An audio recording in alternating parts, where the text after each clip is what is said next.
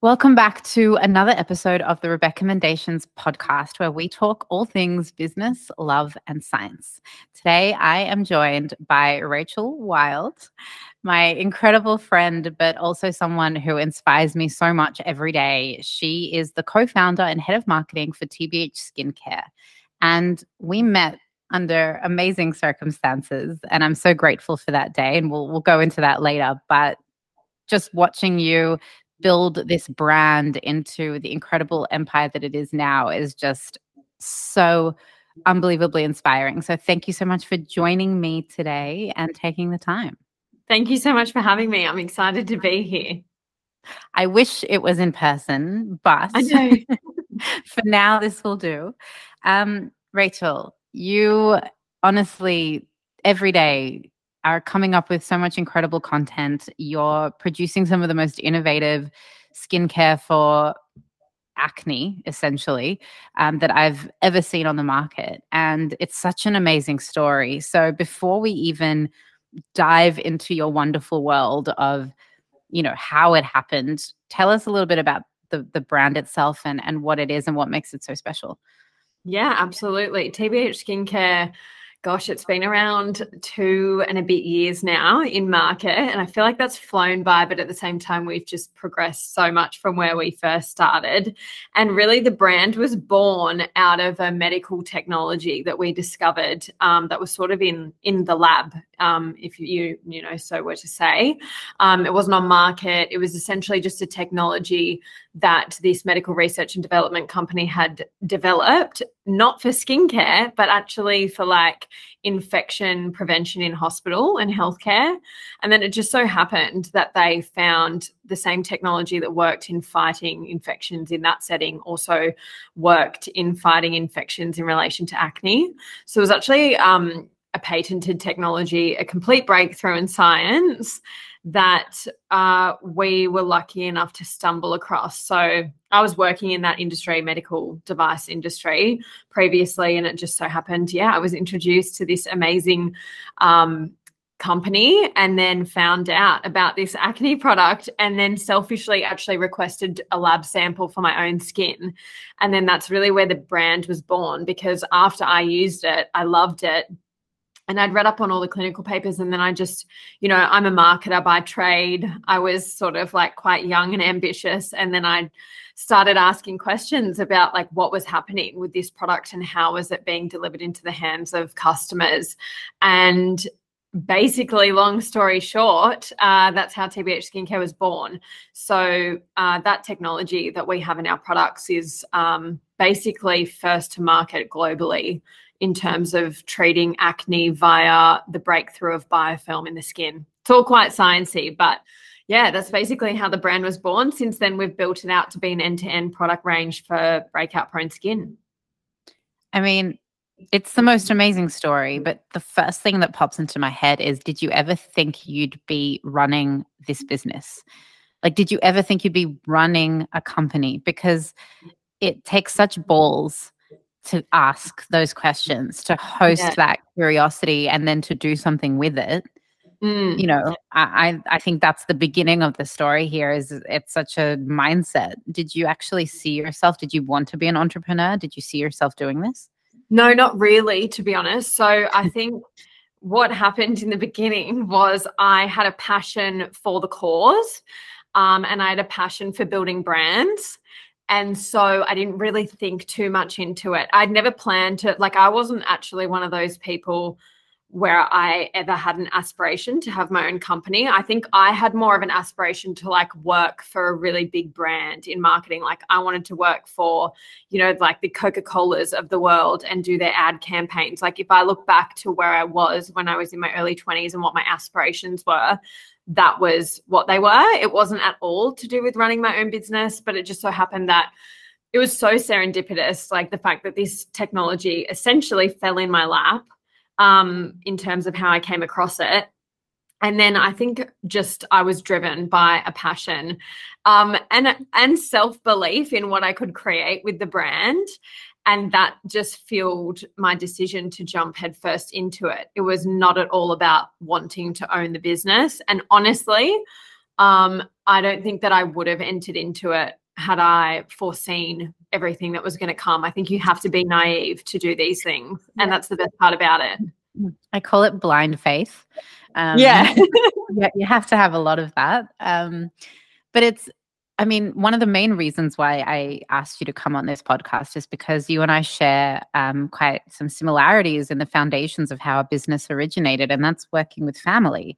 You know, we're both co-founders with our mothers, and not a lot of people understand what that means and how that impacts your experience and impacts the growth. You know, working with family in general can be quite challenging. Working with friends can be challenging, or just any business partner. But I think when it's your mother, it's quite a niche experience. And I think it would be quite amazing to hear from you of your journey from that start to where you are now, because, you know, you and I knew each other through that. And I know that there were so many ups and downs. And I think so many people would benefit from how your mindset and resilience was able to carry you through to the level of success you have today.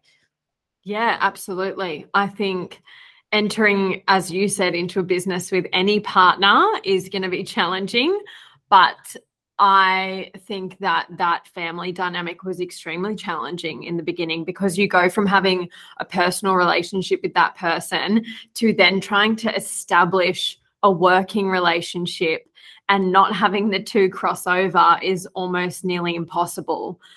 So, you know, I mean, in the early days, we would butt heads all the time, not only because I'm on the marketing side of the business and my mum's on the finance side of the business. So already you've got two brains that are working very differently from a business point of view.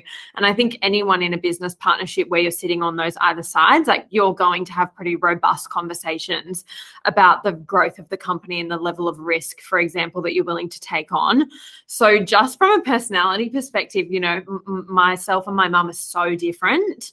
And then in terms of, you know, establishing personal boundaries and professional boundaries, in terms of, you know, we're used to communicating with each other in a very personal way. And a lot of the time that's not appropriate in a workplace setting. And when you're just a small business and it's just the two of you, it's very hard to draw those lines in terms of, like, okay, we're at work now and you shouldn't talk to me like that, or I shouldn't talk to you like that. And also, you know, the conversations we're having are business related and they're not personal. Like, those, it's just completely blurred, all those boundaries, and it can cause so much. Yeah, it's so emotional, and it causes so much friction, because the stress that you're put under in the business is then the stress that you put under in your personal life and your personal relationships. So I think, I want to question you on something, because it's definitely an experience I had. Like, you mentioned crossing those boundaries between when to, you know, be mother and daughter and when to be business partners. I know that I often get very triggered by my mother, and similarly to you, she's the financial aspect and I'm the, you know, business development and marketing and growth and sales in a way. So again, like you said, complete different spectrums. So how did you actually manage that? Because that to me is the conversation of what were the tools that you used, or what were the conflicts that you had, that you sort of, what was like the worst experience you had, and how did you deal with it? Like, are you like, you know, also where I'm Russian, so we're screaming at each other in Russian in front of employees in the early days. And it's really embarrassing, and, you know, having to grow up from that emotional reactiveness. I think it was lucky we didn't have any employees in the early stages, honestly, because we could iron a lot of this out behind closed doors, which is probably a good thing. You know, Mum's South African. I think we're both pretty fiery characters. And I think it makes us, like, I think really nowadays, like, we learn to see a lot of the upsides in what we bring to the table. And even that sort of fuel, like, you know, it's an actual asset if you know how to harness it properly, you know, in business. So really, like, I think I look back, there's not any one major, like, thing that stands out. I just know that we struggled in the early days to set those clear boundaries and, just not mix personal with business. And I think as well, there was a lot of, you know, making sure that we recognized each other's achievements and like supported each other rather than being like each other's critics.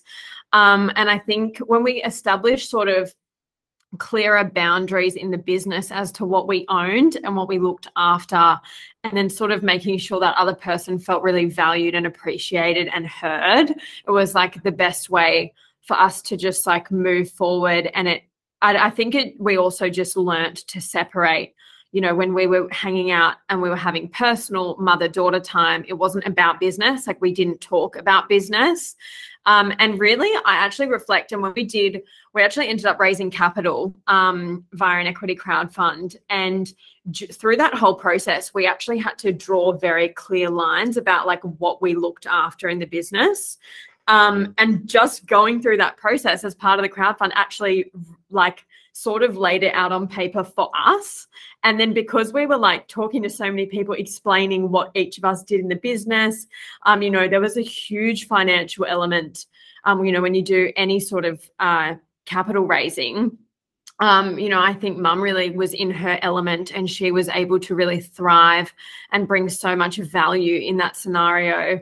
And, you know, likewise, I was able to sort of sit completely on the other side of the table and also bring value in the fact that I was doing more of the pitching. And what we realized in that scenario is we had two different sets of skills, and both of them were amazing, and both of them were like equally necessary. So I think during that whole process, I think we both just found our feet in terms of the business and feeling like we actually could see clearly where we were delivering value and how different we were. And instead of seeing each other's like sort of weaknesses, we just saw each other's strengths.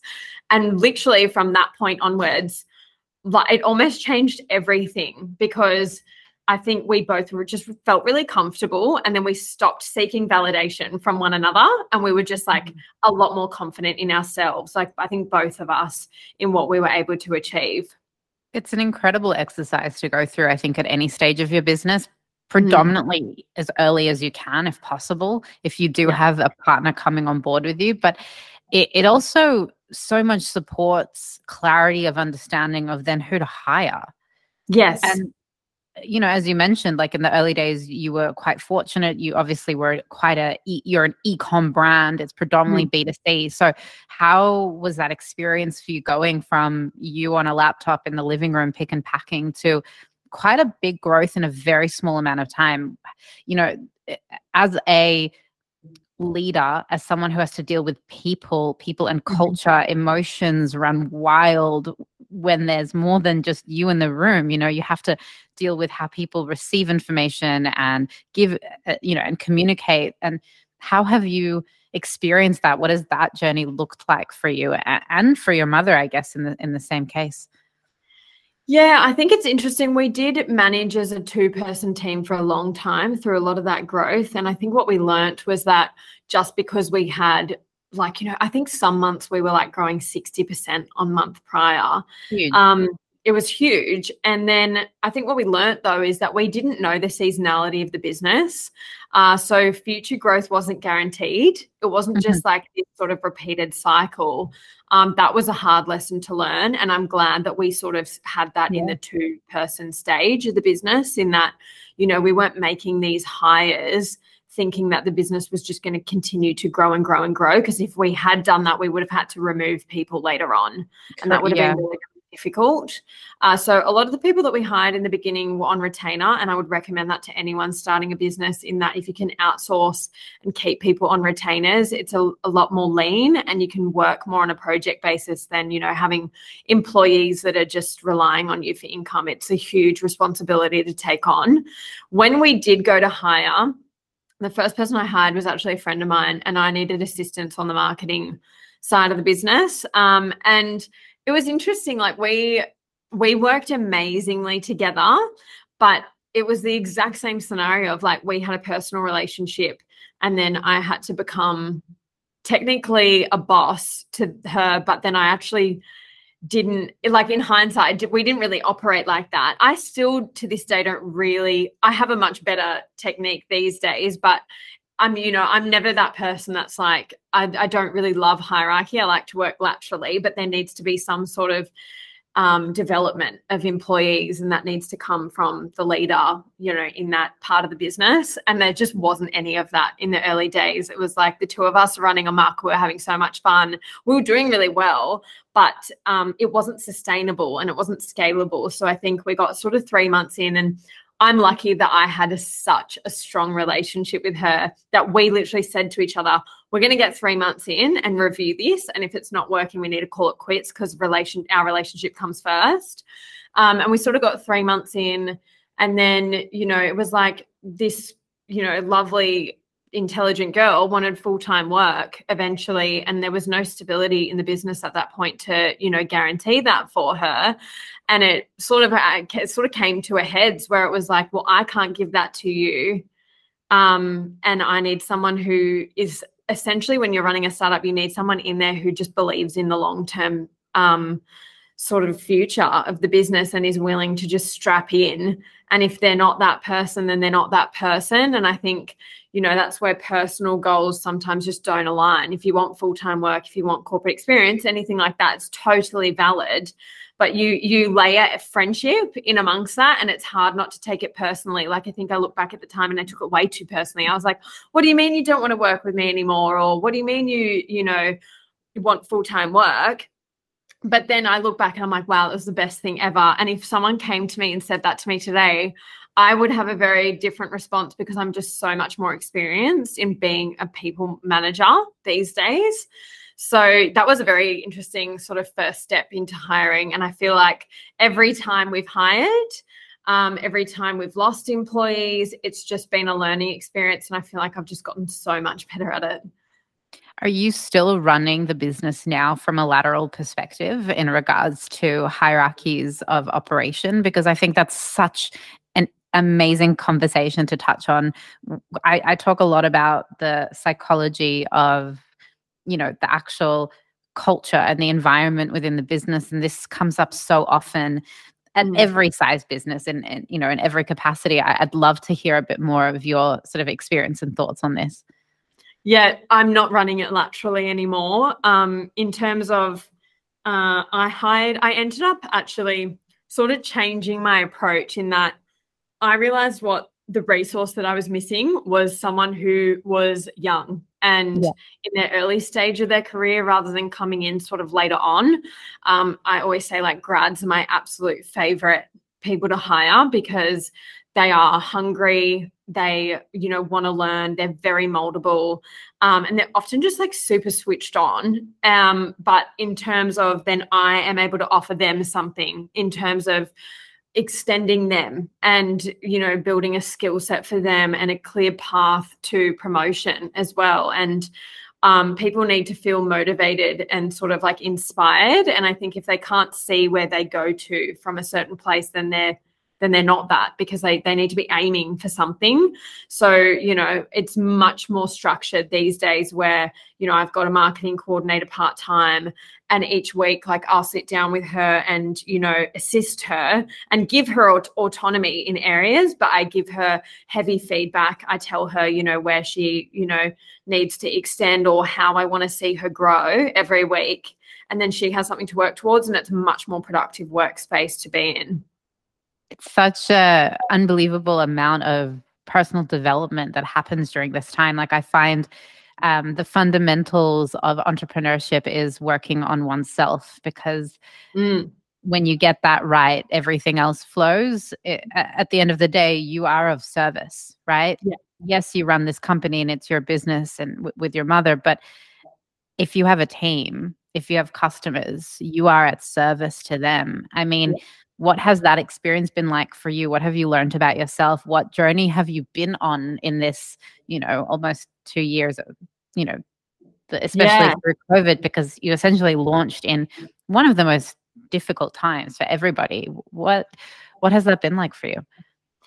I think I've grown a lot emotionally in terms of being more resilient, being less emotional about decision making, and I guess just how to approach things. And I think Yeah, I look at how I manage the team and people nowadays, and it's very different. And I mean, it is such a big portion of my time. I have to give up time to the team and everyone that requires me all the time. But I think you learn to balance it by, like, you know, I give people more autonomy over work. I allow them to make mistakes. Things don't have to be perfect. It's the nature of hiring people and giving up control, is that they won't do things exactly how you would.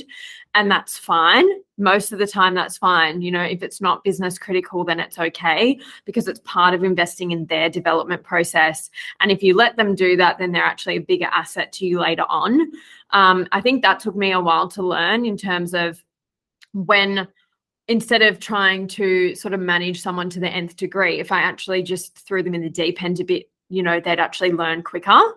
So putting, you know, I often check in with, you know, my employees and say, how are you feeling? You okay? Is it too much? Tell me when to stop, because I like to push people now, in terms of, you know, giving them responsibility, even if they might not feel completely ready for it.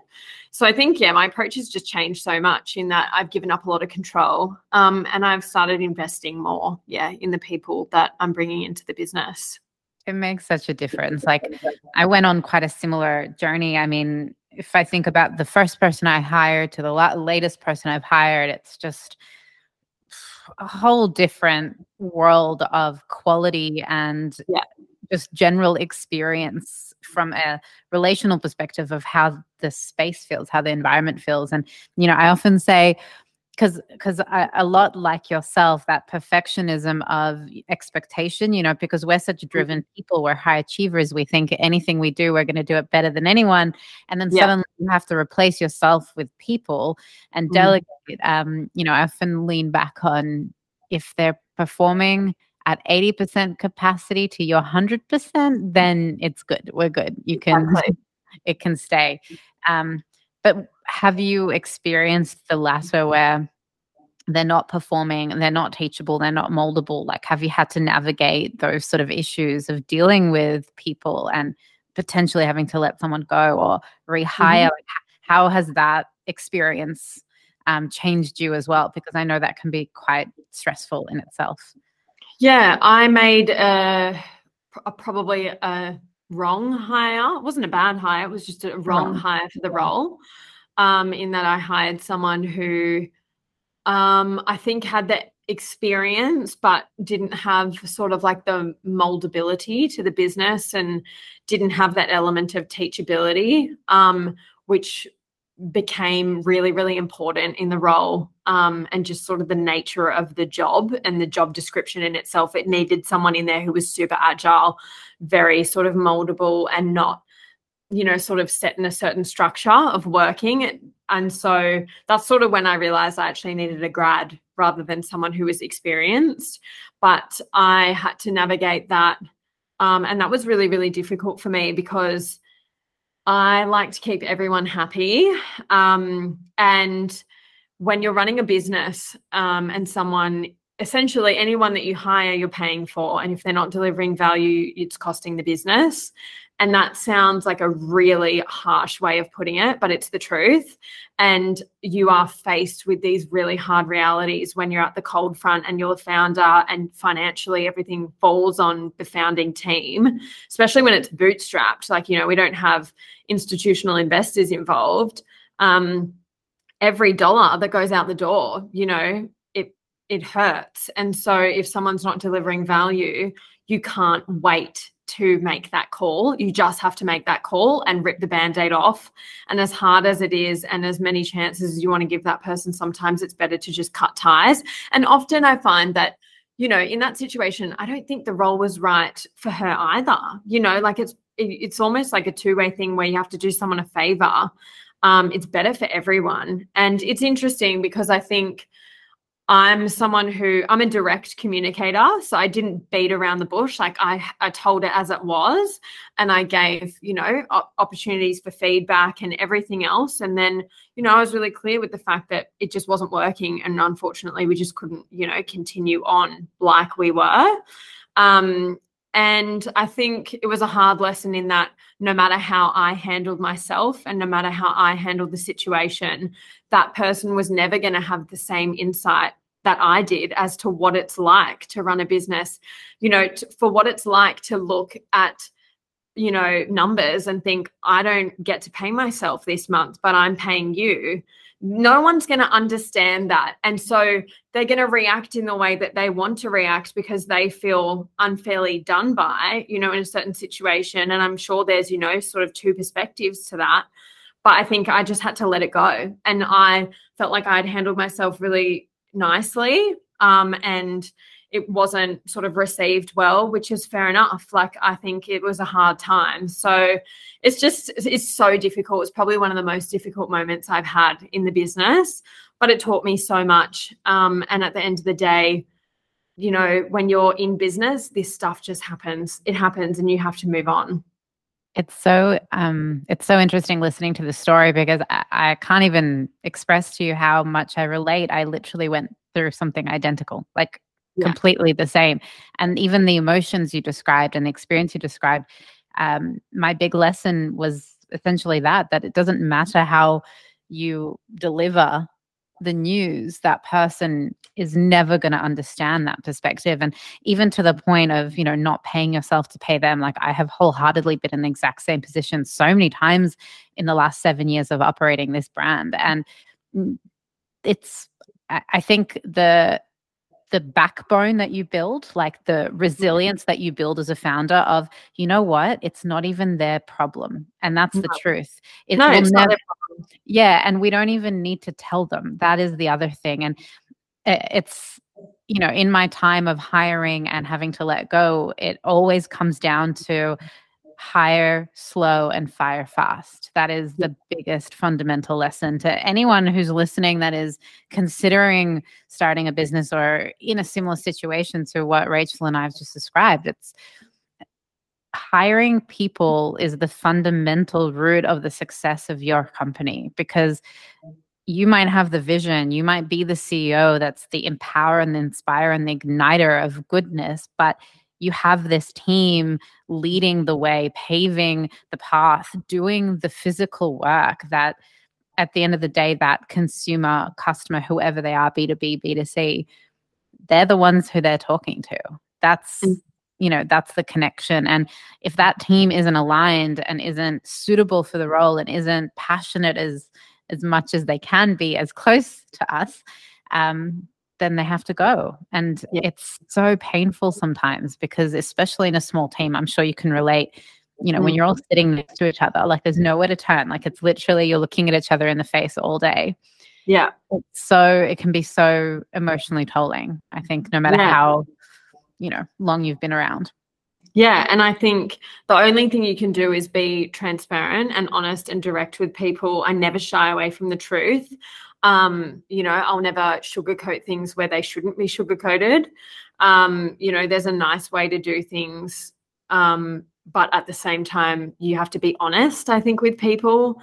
They can at least respect you for that, even if they don't like it. And that's the type of way that I operate, because I would want the same if I was, in their position. I would at least want honesty and the ability to have an open line of communication, both ways, because I'm, always happy to take on feedback.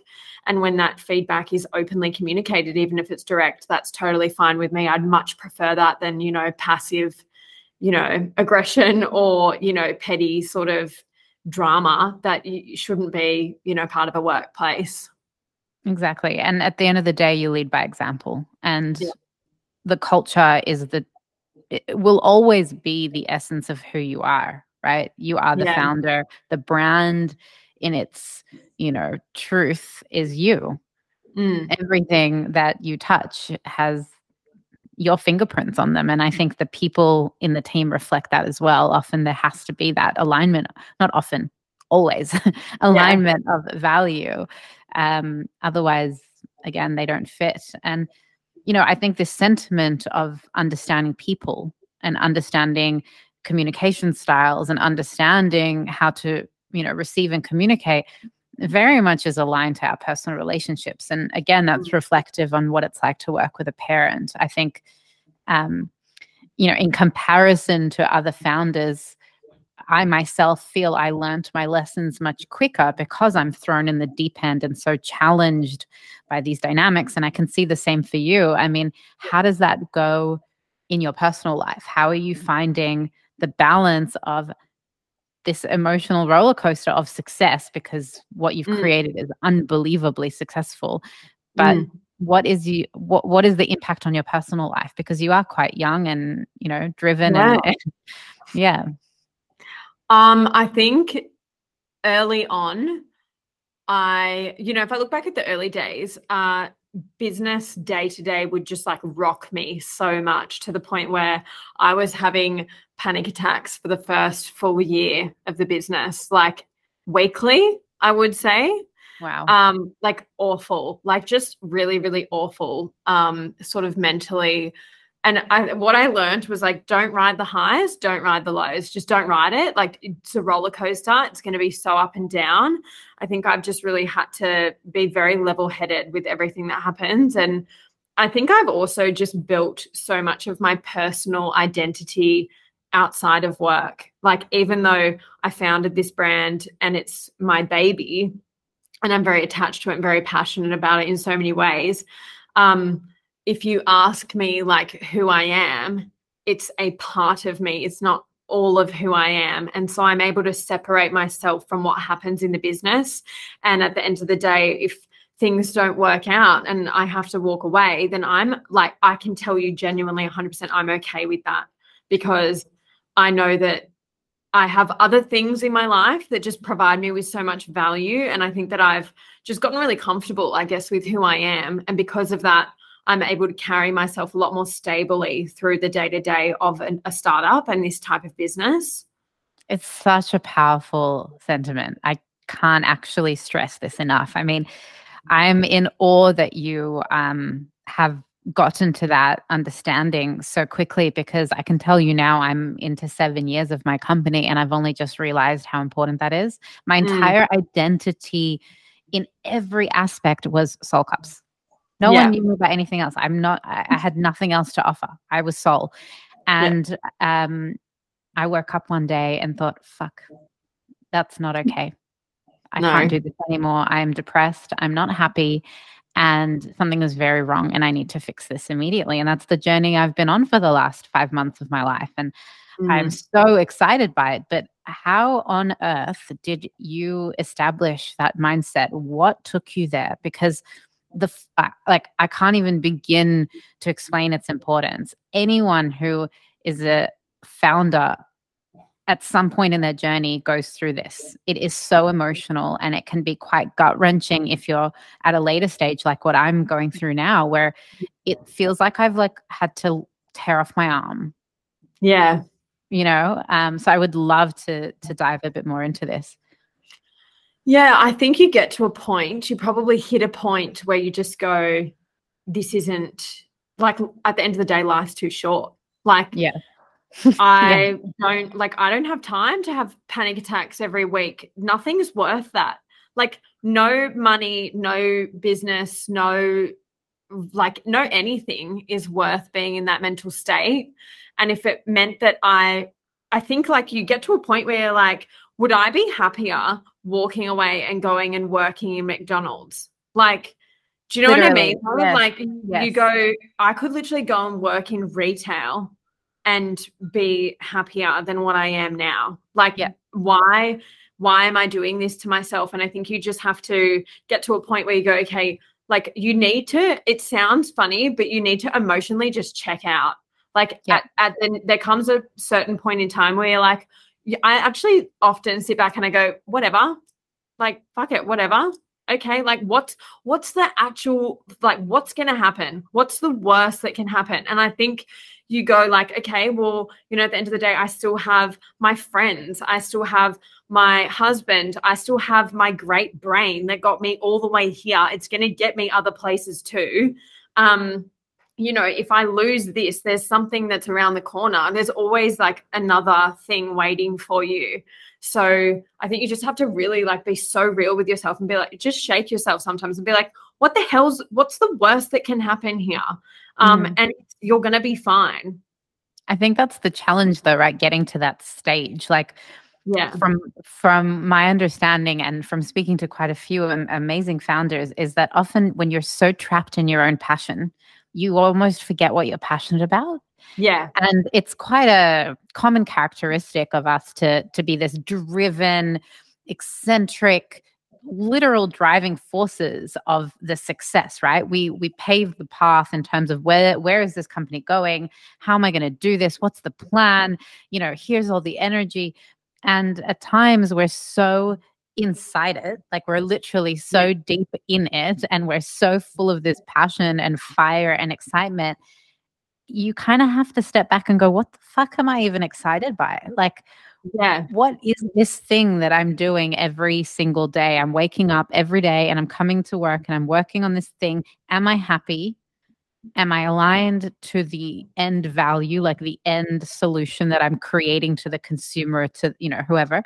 And if it's a yes, okay, fabulous, keep going. If it's a no, would I be happier working at McDonald's? And it's like this existential experience that you really do have to question, because again, like I said, if you get too far into it, like I have 7 years in, and you're having those panic attacks because something's wrong, or whatever the experience is, the detachment and the emotional removal is so much more severe and so much harder. So doing it from the beginning, like, it's not about being unemotional or checked out completely. I fully got, I knew what you meant, but I think to sort of reiterate it, it's like you're connected to the purpose, you're connected to your why and your values, but the business decisions are unemotional and they're based on what's best for this brand and for the consumer and, the service that you're producing. Yeah. But it's very powerful stuff. Very powerful. Yeah. And I think you can't, there's so many unknowns when you're doing a startup. And I think worrying about every single possible thing that might go wrong is just going to drain you. And when I say I think sometimes you just have to say whatever, I think sometimes you have to sit back and say, what use is that doing? Me sitting here and pulling out, yes, you have to be so aware of your risks, know your numbers, know your finances. Like, for example, know how much runway you have, be smart. But also at the end of the day, you've got to sit there and go, how is this going to get me from now to the next point? And a lot of the time that mentality won't get you anywhere. And I think this is where people who are in these roles need to stay inspired and stay really sort of optimistic about the future, because if you don't believe you can get there, no one else will. And the minute you lose that, you lose everything. Like, you lose your vision, you lose your energy. And this is where it's negative energy. And I think that sometimes in order to get out of that, you need to have that attitude of whatever. I need to have big balls right now. And if it goes wrong, it goes wrong, because essentially otherwise you will be paralyzed and you won't move anywhere. You just won't do anything because you'll be paralyzed by fear. That's the exact advice actually my brother gave me when I was going through something like that. I literally felt paralyzed. You feel like you're shackled to the ground. You can't move because you're so struck by this. You're operating from that place of fear, like you said. And he said to me, Becky, just fuck it. Do anything. It doesn't even fucking matter. Just anything, any step forward, to the right, to the left. Who cares? Just do it, whatever. You just reminded me about that moment. And it changed my life, because the thing is, I'm not a perfectionist either. I make so many mistakes, especially product-based business, like typos and whatever, right? That kind of stuff. But it's so different when the decisions you're making are involving humans, like people, and that long game of monetary return, whether it's a salesperson or whether it's, an account, in the accounts team. It's so much harder to make those decisions and feel it's so much easier to feel stuck in that because of the impact it has on the business. Yeah. And when you're in those early stages, you also don't know what the fuck you're doing. Let's be honest. You've got no experience of what the right thing or the wrong thing is to do until it happens. Yep. And it's so amazing to see that, you've been around for such a short amount of time and 1,000 things have happened. I mean, did you even navigate the next phase post raise? Because what you do with money then is everything. And I can imagine the fear that may have been within you of like, fuck, I've got all this cash now. What do I do? Like, how do we actually do this so we succeed?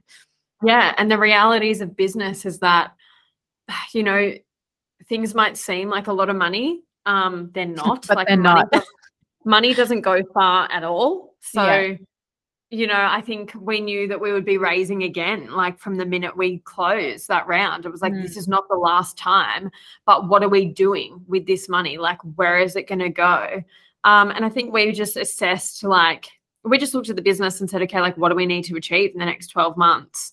And we took on feedback, and feedback is a gift. You know, we had so many investor conversations in that stages. We got a lot of feedback in terms of the overall margins of our business, you know, even distribution channels, and the fact that, you know, we should be considering retail and all these things that were really steep learning curves for us. But we took it on board, and we essentially used that cash and just addressed all the points. So that we knew that we had addressed all these factors for future investors. And it's really interesting when you get to that stage of business where you start assessing value from, okay, what's the actual value I'm building in the business? It's not always revenue related. It's like I could be building and spending so much time in building the overall value of the business for the next investment, rather than I'm building top line revenue or even like profitability. Like it's so funny how your whole mindset shifts when you get into that stage. So we actually really focused on like, let's get this business model working, and like working the way that we need it to be in order to scale. It wasn't like, okay, let's just grow the revenue of the business. So this is where all of like the new product development came in, and we were addressing margins and a whole bunch of metrics on the back end of the business when we were doing that, and essentially prepping ourselves for the next stage of growth. So yeah, it's very interesting. It's so testing, but I think that's the big lesson most founders aren't taught. This is it. This is that exact moment that if your business model is not right from the start, you're fucked. Because having to change your business model later is disgusting. It's disturbing. It's hurtful. It's painful. There is so much collateral damage involved because people are involved in that as well. And, you know, you and I relate so much. We're both product-based businesses. Margins are not fun, especially right now with all the inflation and all the, like, there's just so much complexity at the moment. And I know that we're in a time in a market where people are understanding of that, but navigating it during a raise as well, or at least building the foundations of that. I mean, what was your biggest challenge? Because I can see, you know, what you're building here. The empire is on its path, but you have to implement some really strong systems and processes. What was the fundamental lesson you're learning? I mean, I think there were a few. I think that like there's just been so much. I think it's interesting. We're talking to, you know, we'll be talking to investors, and essentially you can prove a model and you can forecast. And so many people will say, okay, well, come talk to me when you've gotten there.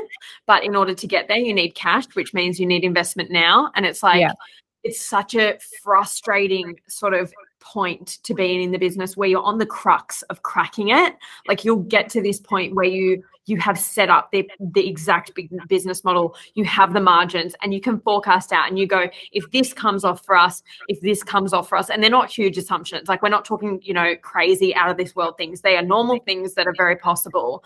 And you can say, I'm going to forecast this will happen and this will happen, but I need working capital to support it and all these things. It's like I need money to still make that happen. If those things happen, which there's a pretty sure chance that they will, I'll be sitting on a really profitable business that'll be completely ready for scale. And it's just so frustrating when you can't get there because you're limited by cash. And I think the number one lesson is raise more than you need, like raise more than you think you need always. And sort of, I think lean on advisory heads in the business is what I've learned, is like there are people that have come before me that have done this so many times, and they have so much knowledge to impart, and you don't have to be alone when you're making all of these decisions. I think I've been really fortunate to build a really amazing network of people around me that I lean on all the time. We now have formal advisors in the business with extensive experience across a lot of the areas where we're looking to expand. And it's just been invaluable having those heads to actually lean on and be like, okay, I feel like I'm up shit creek without a paddle. What am I doing? And they can just center you and really focus you and give you this really methodical approach of like, okay, these are your top 3 priorities, go do. And I think you just have to surround yourself with that. At the end of the day, you can get money from anywhere. You cannot get that type of strategic advice from anywhere. And that is so valuable. And if you build that into your business, you're just so much better supported to succeed, I think. Without a doubt. I think that's the number one piece of feedback for life in general. Even if you're not a business owner, get a circle, get a tribe of humans that are far better than you in every way. I think I found my first mentor when I was 17. It's actually quite a funny story. I was in a bookshop. I was in a cafe and I had a book under my arm. It was a Simon Sinek book, Start With Why. And I was about to order a coffee and this man behind me swipes the book from under my arm. No. And I'm like, I turn around, I'm like, excuse me. And it was this sort of like older man. He was probably in his 50s at the time. And he sort of laughs it off and goes, I've been wanting to read this book for ages. Is it any good? Can I borrow it? I'm like, I don't know you, but sure, screw it. Why not? And he's like, I promise I'll bring it back. Let's meet here in 2 weeks and I'll give it back to you. Met him again in 2 weeks' time. I had a gym across the road, so it was like easy. Yeah. And turns out he was one of the top educators in NLP in the country, which is neuro-linguistic programming. And he had a school of NLP, and he basically inspired me at the age of 17 to become obsessed with the psychology of language and people and leadership, and taught me everything I know. And that was my obsession with having mentors. That's where it all began. Right. But it changes your life, first of all. Yeah. But I just had to share that story because you can meet a mentor anywhere, basically. So don't be, but the thing that came up for me when you were telling that story was there are so many incredible brands that are just launching right now, especially in your industry, in skincare and makeup and, how do you think you would have gotten to this point of success if you didn't raise? Because your brand was built on such a foundation of excellent marketing, and that's all you. That's branding and marketing, and not everybody has that skill set. And I can see that the fundamental challenge for most micro brands that are launching is they struggle to build that relatable brand, and then they expect to raise out of nowhere because they can't bootstrap because their business model isn't functional. I mean, do you want to talk a little bit into that of what's happening in your industry right now and what you can see forming? Because I think, can you actually be successful with the skills that you've expressed without raising in cosmetics, skincare, and makeup, because it's such an intense industry right now? Yeah, it's ridiculous. So, I mean, I would say you are like 1 in a million. If you literally, if you have a skincare brand that you bootstrap that's profitable from the beginning, you are 1 in a million, and you're probably a celebrity or like an influencer or something that's built your brand yourself, because cost per acquisitions in this industry, so essentially the money you have to spend on marketing to acquire a customer, is through the roof. Particularly in skincare, even across retail and D2C, particularly D2C.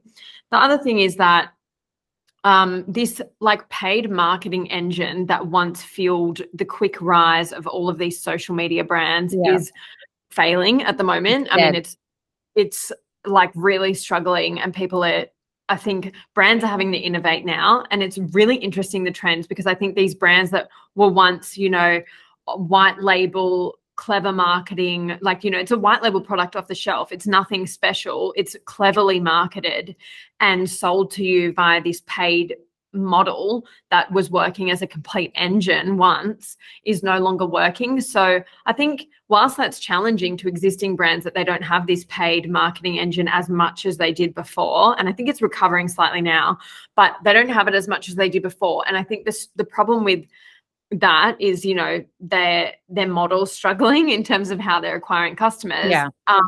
But they are less challenged by these new brands because these new brands don't have the same, you know, sort of foundation to launch as those other brands 2, 3, 4, 5 years ago did. Yeah. And I would say it's like those brands that launched around 5 years ago were ripe for that, like influencer marketing, all of that. It just shot them into sort of the minute they had a bit of money to spend in that area, they were successful. That's not the case anymore. And I think what it's come back to is long-term brand building.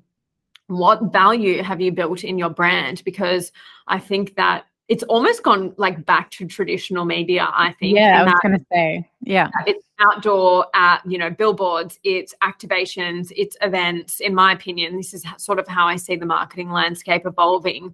You know, it's streaming, you know, channels, and it's all of these things that are actually a lot less trackable, but when invested in well with the right brand, will be successful. So you can't measure it as well, but I think if you've got the cash, and this is where I say, how can you bootstrap this? Because you need cash to build a brand like that. Yeah. You need big money to go outdoor media, to do all of these traditional media things. And I think it's going to work, but where are you getting that money from if you're bootstrapping? There's just like absolutely no way, unless you yourself have built the brand off your own brand and you're already very well known, or you're just really rich. I don't know, but you know, it's just, I don't know how anyone builds a brand. And I think for investors, it's an interesting time to be raising capital. All of the sort of tech-based businesses, all their valuations are down. Huge. Investors are sort of saying, okay, well, you need to monetize your business. I need to see something profitable.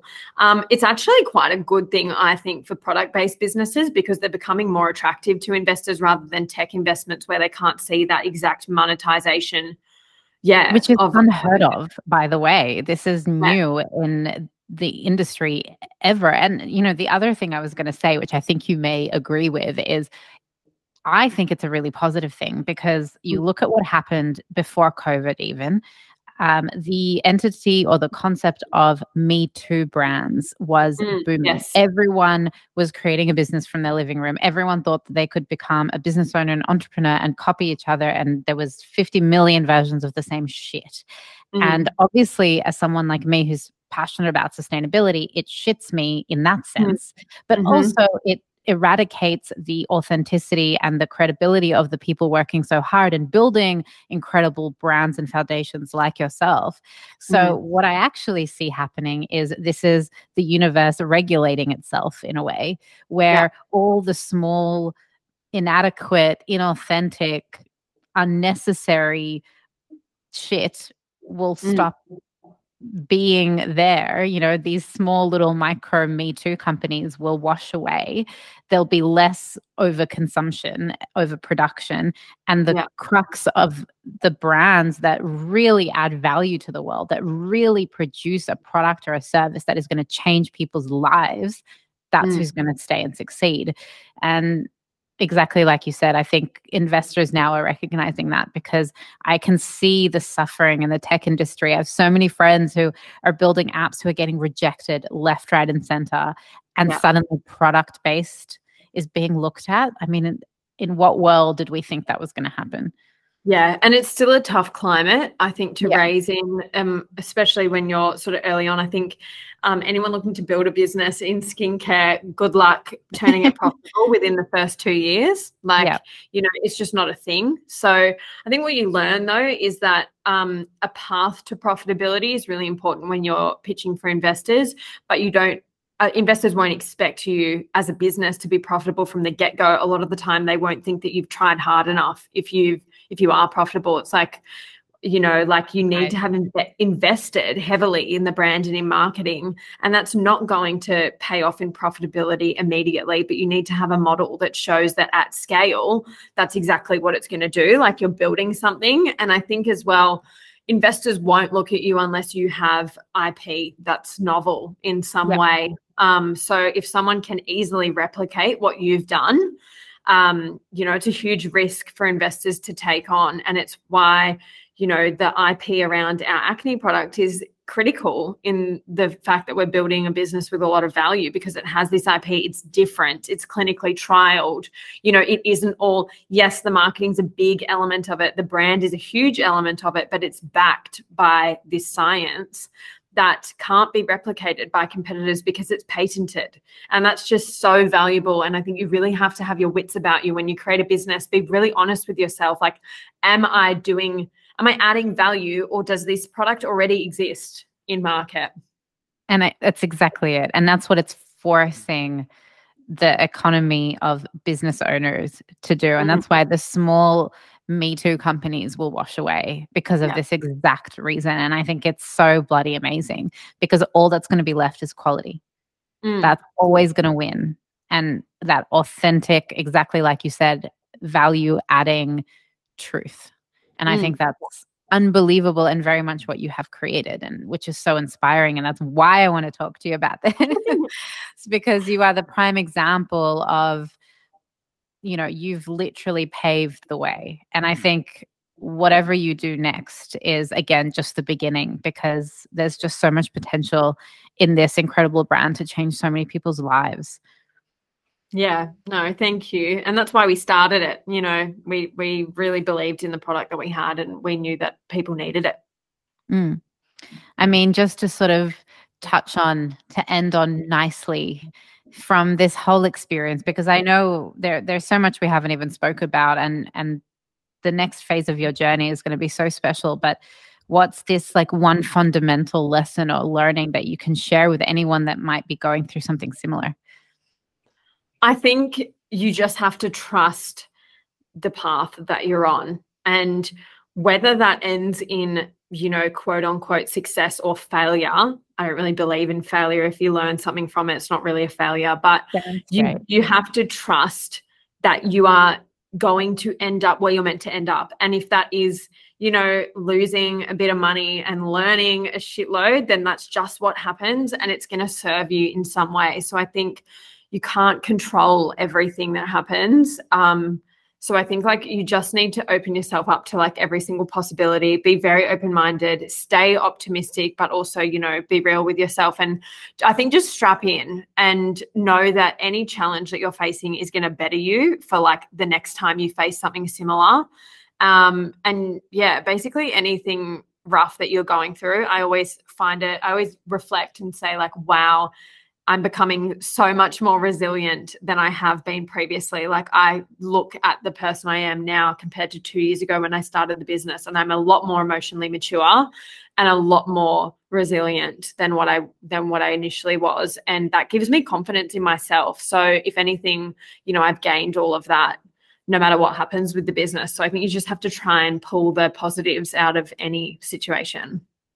Amazing. And it's so true, I think. And I mean, to add on that to what you said before, utilize your resources around you, build that circle, because, at the end of the day, you're not alone. There's so many of us out there, and so many people willing to support and help. And it's what makes this world of entrepreneurship so addictive, because we get to talk to like-minded humans and better ourselves and be at service as much as we can. But Rachael, you are one of the most inspiring women I know. You have done so much in such a small amount of time. And like you said, from the moment you and I met to where you are today is a completely different person, and even more so, in awe of what's next for you. And I'm so grateful for what you've shared with us today.